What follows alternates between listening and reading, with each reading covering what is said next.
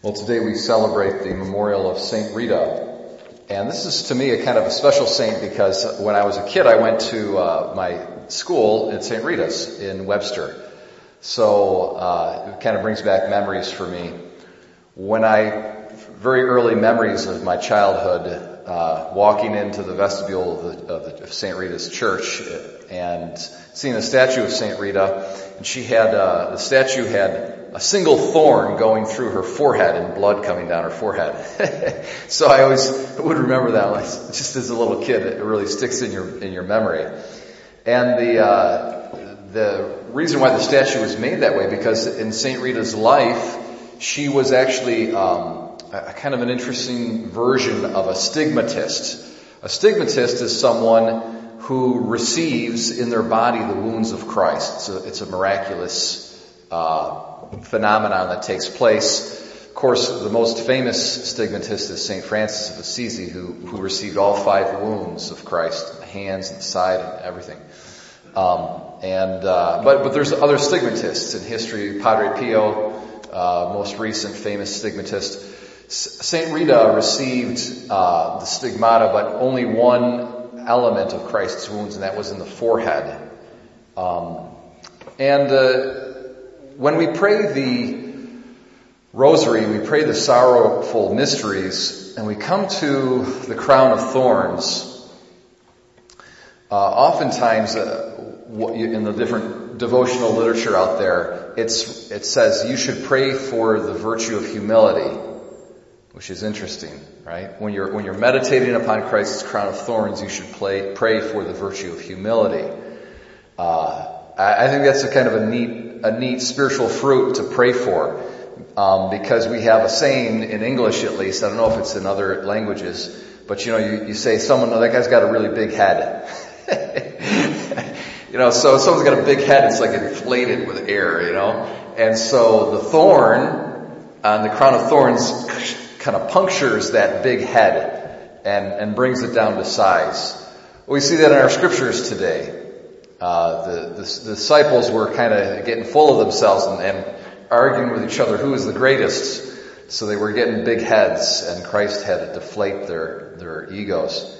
It's interesting too to notice in our gospel, this is something I just observed really right now, is when Christ asks them, because he knows the answer, what were you guys talking about on the way here?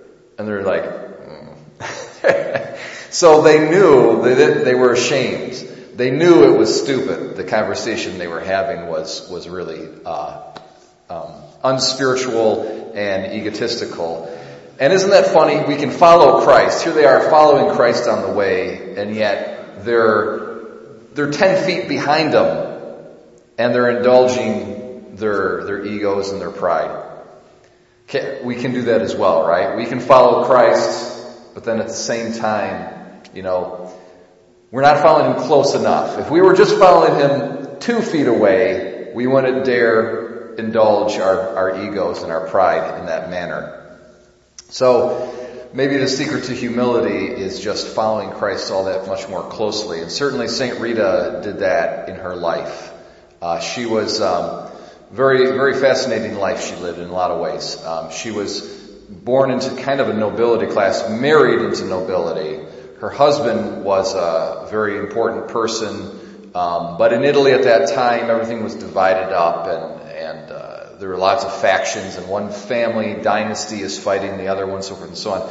So her husband, who was actually a kind of an abusive guy, he was a very brutal warlord, but an important and a powerful man.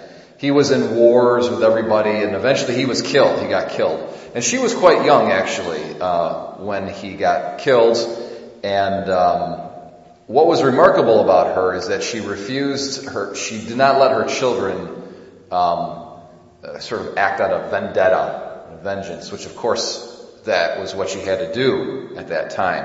That was the honorable thing to do. But it was really pride. And she saw that was just pride. Saying, well, I'm going to go and get revenge. They're not going to cross me. You can't do that to my father. So she saw it's not honor. It's not true honor. It was just pride. It was ego. And she refused to permit her sons to try to get revenge and, kill the murderer or whoever it was.